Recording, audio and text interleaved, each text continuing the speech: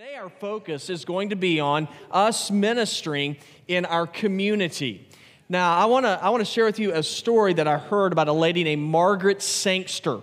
Margaret Sangster was a social worker, and she was giving a speech to some of her colleagues. And as she was talking, she wanted to tell them a story about a young man's life that was greatly impacted by the work that she was able to do.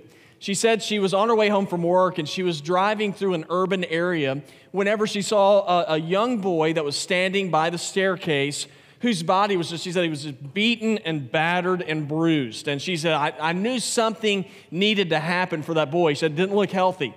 So she drove over to where he was. She began to talk to him. And what she found out is that a few months before is he had been hit by a car. Now, his parents they didn't have enough money really to do anything about it. They couldn't take him to the hospital for him to get the surgeries that were needed. They really didn't know what else to do. And so she decided, because of her position, that she was going to use all the contacts that she had in order to help this boy. So she worked through all the connections she had. She cut through a lot of red tape. And that boy was able to get the necessary surgeries that were done in order to really benefit and help his life.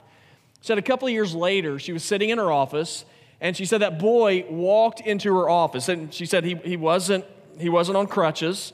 She said he walked in, he looked at her, he smiled, and she said he did a cartwheel for me right in my office.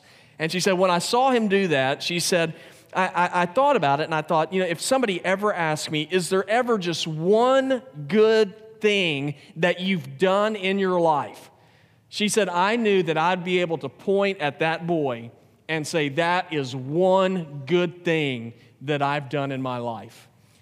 After that, after she told that story, she asked the colleagues that she was speaking to, she said, now I'd like for you to take a guess on where he is today. And somebody raised their hand and said, he's a social worker like you. Somebody else said, he's in college or he's in medical school. She said, today, he is in a federal penitentiary for murder. She said, I taught him how to walk. She said, but there was nobody there that was able to teach him where to walk. And I thought about that as a church. That is so much our calling. Our calling isn't just simply to tell people where to walk or how to walk. Our calling is to show people where to walk.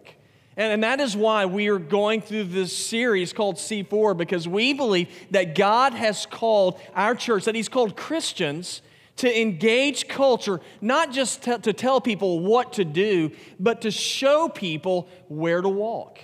And so today in our passage of Scripture, we're going to see in Philippians, the Apostle Paul challenging the church there to make a difference, to make an impact in how they lived, but also to make an impact in showing people how to live. And that is a challenge that still stands for the church today. It stands for Village Church today. You see, we've been challenged to show people the path to walk on. Now the question is, well, how do we do that? And that's why we're looking in Philippians chapter 2 and verses 1 through 4 today, because I really believe this. As we look in that text today, we're going to see several different ways that we as believers and we as Village Church can make an impact in our community. Now, whenever Paul wrote this letter to the Philippian church, if you know anything about Paul, it won't be surprising for you to know when he wrote this letter, he is once again in prison. Paul's always in jail. He's in jail because of his faith in Jesus. And so he writes this letter to the Philippian church because he'd been hearing some things about them. He'd heard that there was some fighting that was going on in the church. He heard that there's some people that were coming into the church. They were teaching things that weren't true about God. And so Paul, he wrote the church and basically is telling them, guys, it is time to quit fighting. We as a church, we've got to get on the same page because we have an important job to do. And that job is to impact the culture in which we're living so that people will know who Jesus is. And if it's going to happen through God's people. And the same thing's true for us. And so in this text, what we see is Paul is sharing with the Philippian church how they can make a difference. And I believe the same things that he's telling the Philippian church on how to make a difference in their community applies to us today. So how do we make a difference in our community? Now, last week we talked about making a difference on our campuses. This week we're talking about making a difference in our community. So what are some steps that we can take as Christians, as a church, that will impact community. All right, the very first thing I see in our text today, if we're going to make a difference in our community, there is a calling for us to be unified. We're called to be unified. Now I want you to look with me in verse number 1.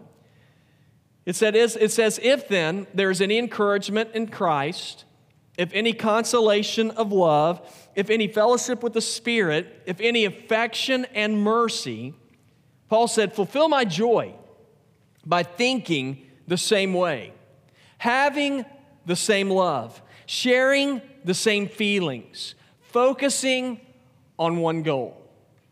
Now, I hope that whenever you look at that you'll see where I got the idea of being unified. He says, you are called to be unified as believers. Now, a word that gets bandied around a lot in our culture today is the word diversity. The word diversity very just simply means a variety, a range of different things. And what culture tells us today is that the more diverse you are, the stronger you are.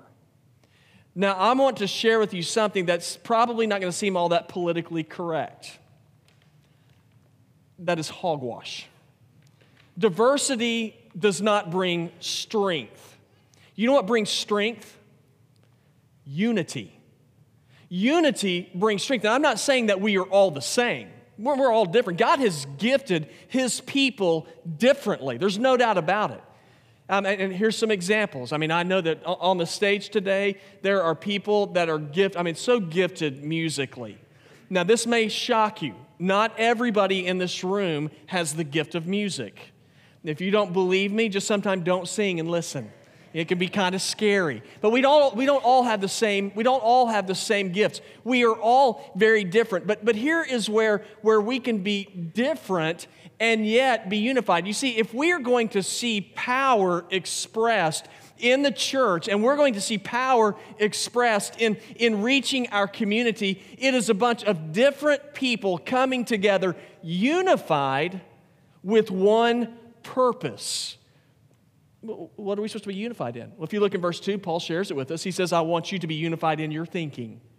I want you to be unified in your love. I want you to be unified in your feelings. I want you to be unified in your goals. And whenever we are unified, it is then that we see strength. It is not diversity. It is unity that brings strength. And our purpose is to lift up the name of Jesus. And when we do that together, guys, let me tell you something. God will fall. The Holy Spirit will fall on our community. That's why Paul told them, he said, guys, I want you to quit fighting with each other. I don't want there to be any arguing or grumbling. He wanted them to remember their focus, their purpose. Now, what was their purpose? In Philippians 2, verses 10 through 11, Paul shares it with them. Here's the purpose. He said, so that at the name of Jesus, every knee will bow, of those who are in heaven and on earth and under the earth, and every tongue confess that Jesus Christ is Lord, to the glory of God the Father. That is why we are here. Now, let me say this about the church. Y'all, this church, and I really mean this is a very gifted church. There's so many gifted people here. Some of you, like I said, there's some who are gifted musically. There are some of you who are gifted in influence, the influence that you have in your workplaces. Some of you are gifted in that you're just some of those people that whenever there is an assignment, you get the job done. Now, if we take all of those giftednesses that you have and we put them together behind the same purpose, there's going to be power. There's going to be great things that are done. Now, let me share with you just a few ways that we do this now. My hope being that you'll determine to join in on all the fun. When this church started in 2002, here's the sort of the motivating force behind it. We said, we want to be a church that makes a difference. that makes a difference in our community. We said we don't want to be a church that says, hey, what can the community do for us? We came together and said, what are we going to do as a church that is going to impact the community? And so here's what was born out of, just one of the things born out of that is we said we're going to meet together as believers in different homes. We have Bible studies so that we can share what God's Word says, so that we can pray for the neighborhoods where we are, so that we can serve in the neighborhoods where we are, so that people will see Jesus. Another thing that we do is we said we're going to be involved in the life of the community, like we're going to be doing this coming Friday. Have balloons and tunes. You would say, who ever thought balloons and tunes would be a spiritual outreach, right? I mean, but that's what it's going to be. You say, how in the world can you turn Jesus into balloons and tunes? Guys, here's what, it's really interesting. If we come together, and we are doing this because here's what we want to do. We want people to see that we are there and say, and here's what we're saying as a church, we believe this community is worth investing in. That event, we're not charging people to come to that event. That's one of my favorite things. When we do something, people always say, hey, how much does this cost? And I'll say, well, you can write a check for cash. And no, I don't do that. I say, it doesn't cost anything. It doesn't cost anything. Now, there's no such thing as a free meal, right? Free lunch, right? Y'all are actually, we're paying for it. But we're doing it for the community because we're saying we believe you're worth investing in. And then whenever we come together and we serve together, we're going to have a hot air balloon there. There's going to be games for the kids. There's going to be food trucks there. Our band is going to be doing a concert there. Whenever we come together and we are serving, people are going to say, how much is it or why are you doing this? And here's what we get to say. We're doing this because we want you to see Jesus. We believe that Jesus values you, and we think a way that we value you for Jesus is by coming here and serving you. Guys, and let me tell you something. Every year this always happens. There's always people who end up coming into the church because you serve them. And because they come into here and they meet people like you and they hear the Word of God, there are people every year who come into a relationship with Christ. But for stuff like that to happen will require you and me getting in the game. Not being spectators. Being involved, serving other people. And when that happens, the change takes place. It's teamwork. It's not diversity, it is unity as a team. I remember whenever Michael Jordan came out of retirement. It's back in, I think, the second time, 2001. And he signed with the Washington Wizards. And people were so excited whenever he came back. Said during practice, they'd pass him the ball, and he said, everybody just sort of stop and watch him. And they were just mesmerized by him, and they wanted to watch him shoot the ball. And he said, I began to realize they're going to pass me the ball, and they're not going to do anything. And so he made up a rule in practice, and in scrimmages said there's the no shooting rule. He said, if you pass me the ball, I'm not shooting. He said, I'm going to pass it off to you. And he said, I remember one scrimmage, he said, we were down by 1 point. He said, I was underneath the basket all by myself. 5 seconds left, somebody threw me the ball, and he said, I didn't even shoot it. He said, I passed it right back to him. He said, I was trying to teach him, if we're going to win, it requires teamwork. Village Church, if we are going to make an impact, it requires us being involved. It requires us being unified, serving together for the purpose to make Jesus' name known. So the way we make a difference in our community by being unified, but another way we can make a difference in our community, and I think this is a tough one here, is to be humble. It's to be humble. Now, verse number 3, it says, do nothing out of rivalry or conceit, but in humility, consider others as more important than yourselves. Paul said when we serve, while we are here, he said you're not to do anything out of rivalry or conceit.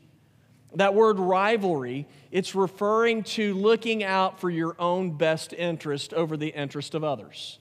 Now, I look at that, and here's what I think automatically. I think that makes sense to me. I mean, why in the world would I ever want to do anything that's going to benefit somebody else more than me? And that's me being honest with you. Now, you might be sitting there saying, well, that's not very spiritual. Well, you're the same way. Okay, we're all the same. We are looking to take care of ourselves more than anybody else. But here's why we are not to do that as believers. Because when you become a follower of Jesus, you and I no longer belong to ourselves. Do you know that? You belong to Jesus. You belong to Him. That's what the Bible says. 1 Corinthians 6, 19 through 20 says, don't you know that your body is a sanctuary of the Holy Spirit who is in you, whom you have from God? You are not your own, for you were bought at a price. Therefore, honor God in your body. Christians, we've been bought by Jesus, which means we are His property. So whenever I live, as I serve, it's not for me. I don't belong to myself anymore. I am serving for Jesus. I no longer live now to brag about myself, to talk about how good I am. And here's the deal. When it comes down to it, you and I, on our record on our own, it's really not worth bragging about.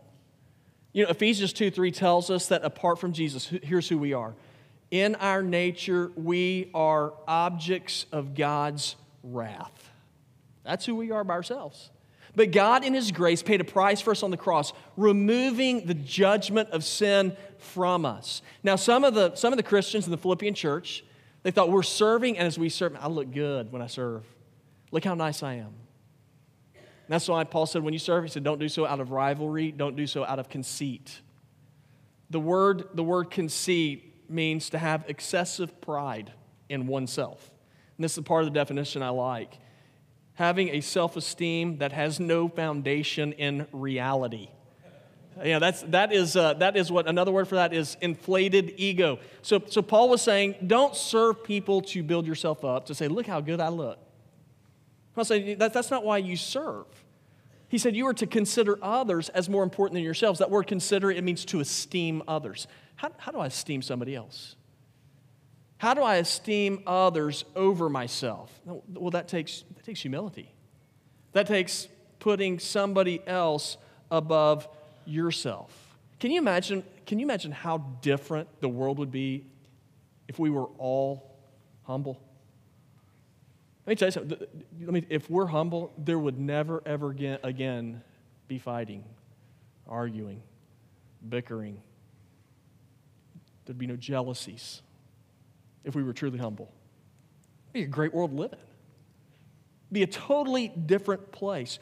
Andrew Murray said, the humble person is not one who thinks meanly of himself. He simply does not think of himself at all. He understands his place. You know, a few weeks ago, we had the incredible solar eclipse, the total solar eclipse event in Colombia. Okay, did y'all watch that? How many of y'all watched that? Did y'all watch that? Okay, I'm not even, if there's anybody in here who did not watch that, just lie and say, I did watch it. I watched it. Now, I've seen some eclipses before, and I remember thinking, this is really my thought before, when it was coming up, I thought, I've seen an eclipse before. I mean, and I heard all these numbers about people coming here from all over the place, and I thought, those people are nuts. I mean, why would you do that? As a matter of fact, Matthew and the staff, they went up to Chick-fil-A. They met somebody who came here from England. They came to Killian Road to watch the solar eclipse.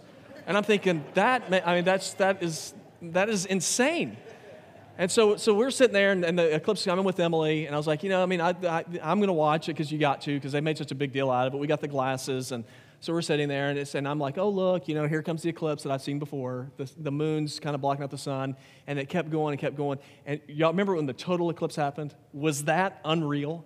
I really was. I was blown. I was like, okay, this is a bigger deal than I realized. And I watched it, and it got dark.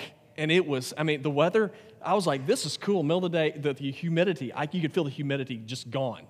And I was like, please, God, let there be eclipse every day. So, we're sitting there.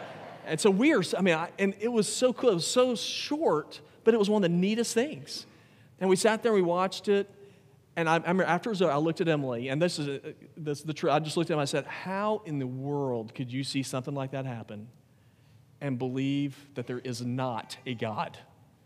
And it really was. That's what I thought. What was crazy is if you were at some events watching this, here's what happened. The eclipse happened. Did people start clapping and cheering where y'all were? Okay, and I sat there and I watched. I was like, people are clapping for God and they don't even know it. Now, how did they know that eclipse was going to happen? Well, and they've been talking about this thing coming for a long time. Okay, they know it for one because these NASA scientists, they're pretty smart, right? But they didn't just know that it was coming because of how smart they are. They knew it was going to happen because of this reason, because of the precision of creation. You realize that? That this thing has been on the books for a long time. How do they know it's happening? Because that is the way God created the world. And I watched that, and let me tell you something. It made me, when it happened, here's what I thought. I thought, you know what, because I think the world revolves around me. I do. I saw that thing and I thought, it doesn't. It does not revolve around me. And I recognized my place. That in the great scheme of things, I realized really just how small I am. And then whenever I think of the cross and the sacrifice of Jesus and the big scheme of things, I recognize my place. I am not here to serve me. You are not here to serve you. Guys, we are here as Christians and as a church to lift up the name of Jesus. We are here to serve our community in the name of Jesus, not to serve ourselves. And every year I see people in our church who humble themselves and do this. And it's really neat. You know, every Friday night, a guy in our church, John Monroe, who has a job, takes off work and he picks up food for 80 football players at Blythewood High School. And he drives over there with people from our church who feed the team. And I'm thinking, John, I think that's a little beneath you. Every year at our Easter extravaganza, we have people in our church, you, who have jobs, and you will sit down and you will put together over 20,000 plastic eggs. Others of you will sit there at a grill and make hot dogs for a couple of thousand people. And I think, that job's beneath you. But then, here's what I remember. Those people who are serving, life's not about them. It is about Jesus and lifting up His name. And they're willing to humble themselves because that's what Jesus did for us. In Philippians 2, 5 through 8, it says, make your own attitude that of Christ Jesus, who existing in the form of God did not consider equality with God as something to be used for His own advantage. Instead, He emptied Himself by assuming the form of a slave. That's what Jesus did. Taking on the likeness of men. And when He had come as a man in His external form, He humbled Himself by becoming obedient to the point of death, even death on a cross. Jesus' true power was evidenced in His humility. We saw His greatness when He went to the cross. Village Church, our power will be evidenced in the name of Jesus in our humility as we serve others. So how do we impact a community? You know, how does that happen? We be unified. We are to be unified. We are to be humble. And then here's the last one. It's very simple. We are to be kind. If we're going to make a difference in our community, we must be kind. Verse 4, everyone should look out not only for his own interest, but also for the interest of others. One of the fruits of the Spirit that's given to us in the Bible, it's Galatians 5, it says it is kindness. And we think, well, of course it is. We're supposed to be kind. But as easy as it is to say that, kindness is a rare commodity. You know why? Because here's in general, mankind in general, we are selfish. We want to do whatever it is that's going to put us first. We will run over people to make sure we get our fair share. You know, I got a hungry mouth to feed, and if I have to mow you down, I'll do it. Now, there's nothing wrong with taking care of your own needs, but Paul said, don't just recognize your own needs. He said, also recognize the needs of others. That is kindness. Ephesians 4:32 says, be kind and compassionate, one to another, forgiving each other, just as in Christ God forgave you. Let me tell you something. When we display kindness, it is transformative because it's an action where you perform and you demonstrate that you are thinking of others instead of yourself. That's kindness. Thinking of others before yourself. Let me give you an example. I told the first service this. I read this story, and it sounded so good at the time I read it, and now that I'm saying it, I don't know if it's as good as I think. But I'm going to share it with you anyway, because I told the first, it's too late. I'm here. So there's this guy named Robert Tuttle wrote this book, a story about kindness. And in the book, he talked about this little 9-year-old boy was in class. I guess it's like, third grade. And so he's sitting at his desk, and he has to go to the bathroom. But he doesn't make it, and so he wets himself. And he is totally, and he is totally humiliated. Now, he's hoping nobody will notice. And so he looks down, and there's starting to be a puddle down by his feet. And so he's sitting there, and he's looking around, because he knows, if any, you know how kids are. If you get a chance to absolutely just rail on somebody, I mean, take advantage of it, right? And for the rest of their lives. And so he's looking around, please, God, don't let anybody see this. And a little girl is walking by, and she notices it. And she's got a bowl in her hand, a goldfish bowl. It's got water in it. She walks over to him and just dumps it in his lap. Now, everybody in the class looks up, and they see the boy. All of a sudden, he's covered, he's wet. And the teacher runs over and says, oh my gosh, I'm so sorry. She says, we got to go change your clothes. She picks the boy up. All the other students in the class are calling that girl and say, what a klutz. I can't believe you did that. They're making fun of her. At the end of the day, that little boy, he's got dry pants on now. He walks over to the little girl and he says, you did that on purpose, didn't you? And she looked at him and she said, yeah, I've wet my pants before. Now, okay, here's the deal. That is kindness. I mean, that is an example of a girl. She put the interest of somebody else above her own interest. So what do? That's what we do.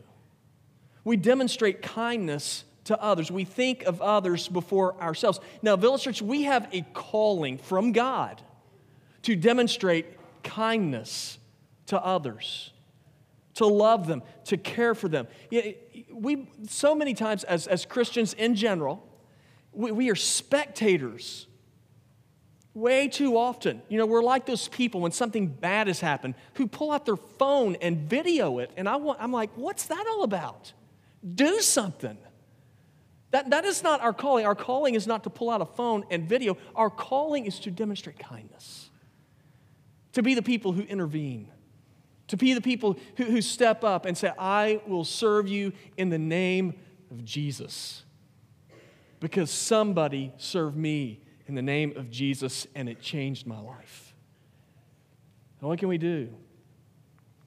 If we're going to impact our community, we're to be unified. We are here for one reason only. It is the name of Jesus. If we're going to make a difference and impact our community, we are called to be humble, to put the interest of others over ourselves, and we're called to be kind, to actually engage people and demonstrate the love of Christ. Now, here's the neat thing. So we have something coming up this week that we can actually do this. Balloons and Tunes, this big spiritual event, right? We have a table right out there with balloons there. As you're walking in, we need people to serve. I really believe this. I believe that's probably going to be one of the biggest events we do this year. I really think this. If the weather's good, I think there's going to be thousands of people there. Y'all, that is nuts. I think there'll be a couple thousand people there, maybe more. I don't know. But we need you. And we need you to come and demonstrate kindness, to serve in the name of Jesus. That we have tables set up. We have a community table set up. You might say, where else can I serve in the community? Well, we have a table that's set up where you can go to the community table and look and see where are some areas where I can be involved, not just being a spectator, but serving. And why do we want to do these things? Because God, I really believe this, God has put our church here in order to make a difference for His name in this community. Because when people hear the name of Jesus and then they follow Jesus, they will be transformed for an eternity. That's the kind of message that you and I are carrying around with us. The name of Jesus that changes people. Let's pray. Heavenly Father, I am grateful for your word. And Jesus, I'm grateful that, as we look in the book of Philippians, that we see Paul just very simply telling people, saying, hey, listen, it is time to quit playing. This life is passing by. Get in the game. Lord, I pray that as Village Church, as believers, Lord, that we will step up to the plate and say we will engage our community for Jesus. Because if we're ever going to see change happen, it can only happen when the hearts of men are touched by God. Lord, may we be the vessel that you work through in order to bring about transformation in this community. Jesus, we believe in you. And I pray these things in Jesus' name.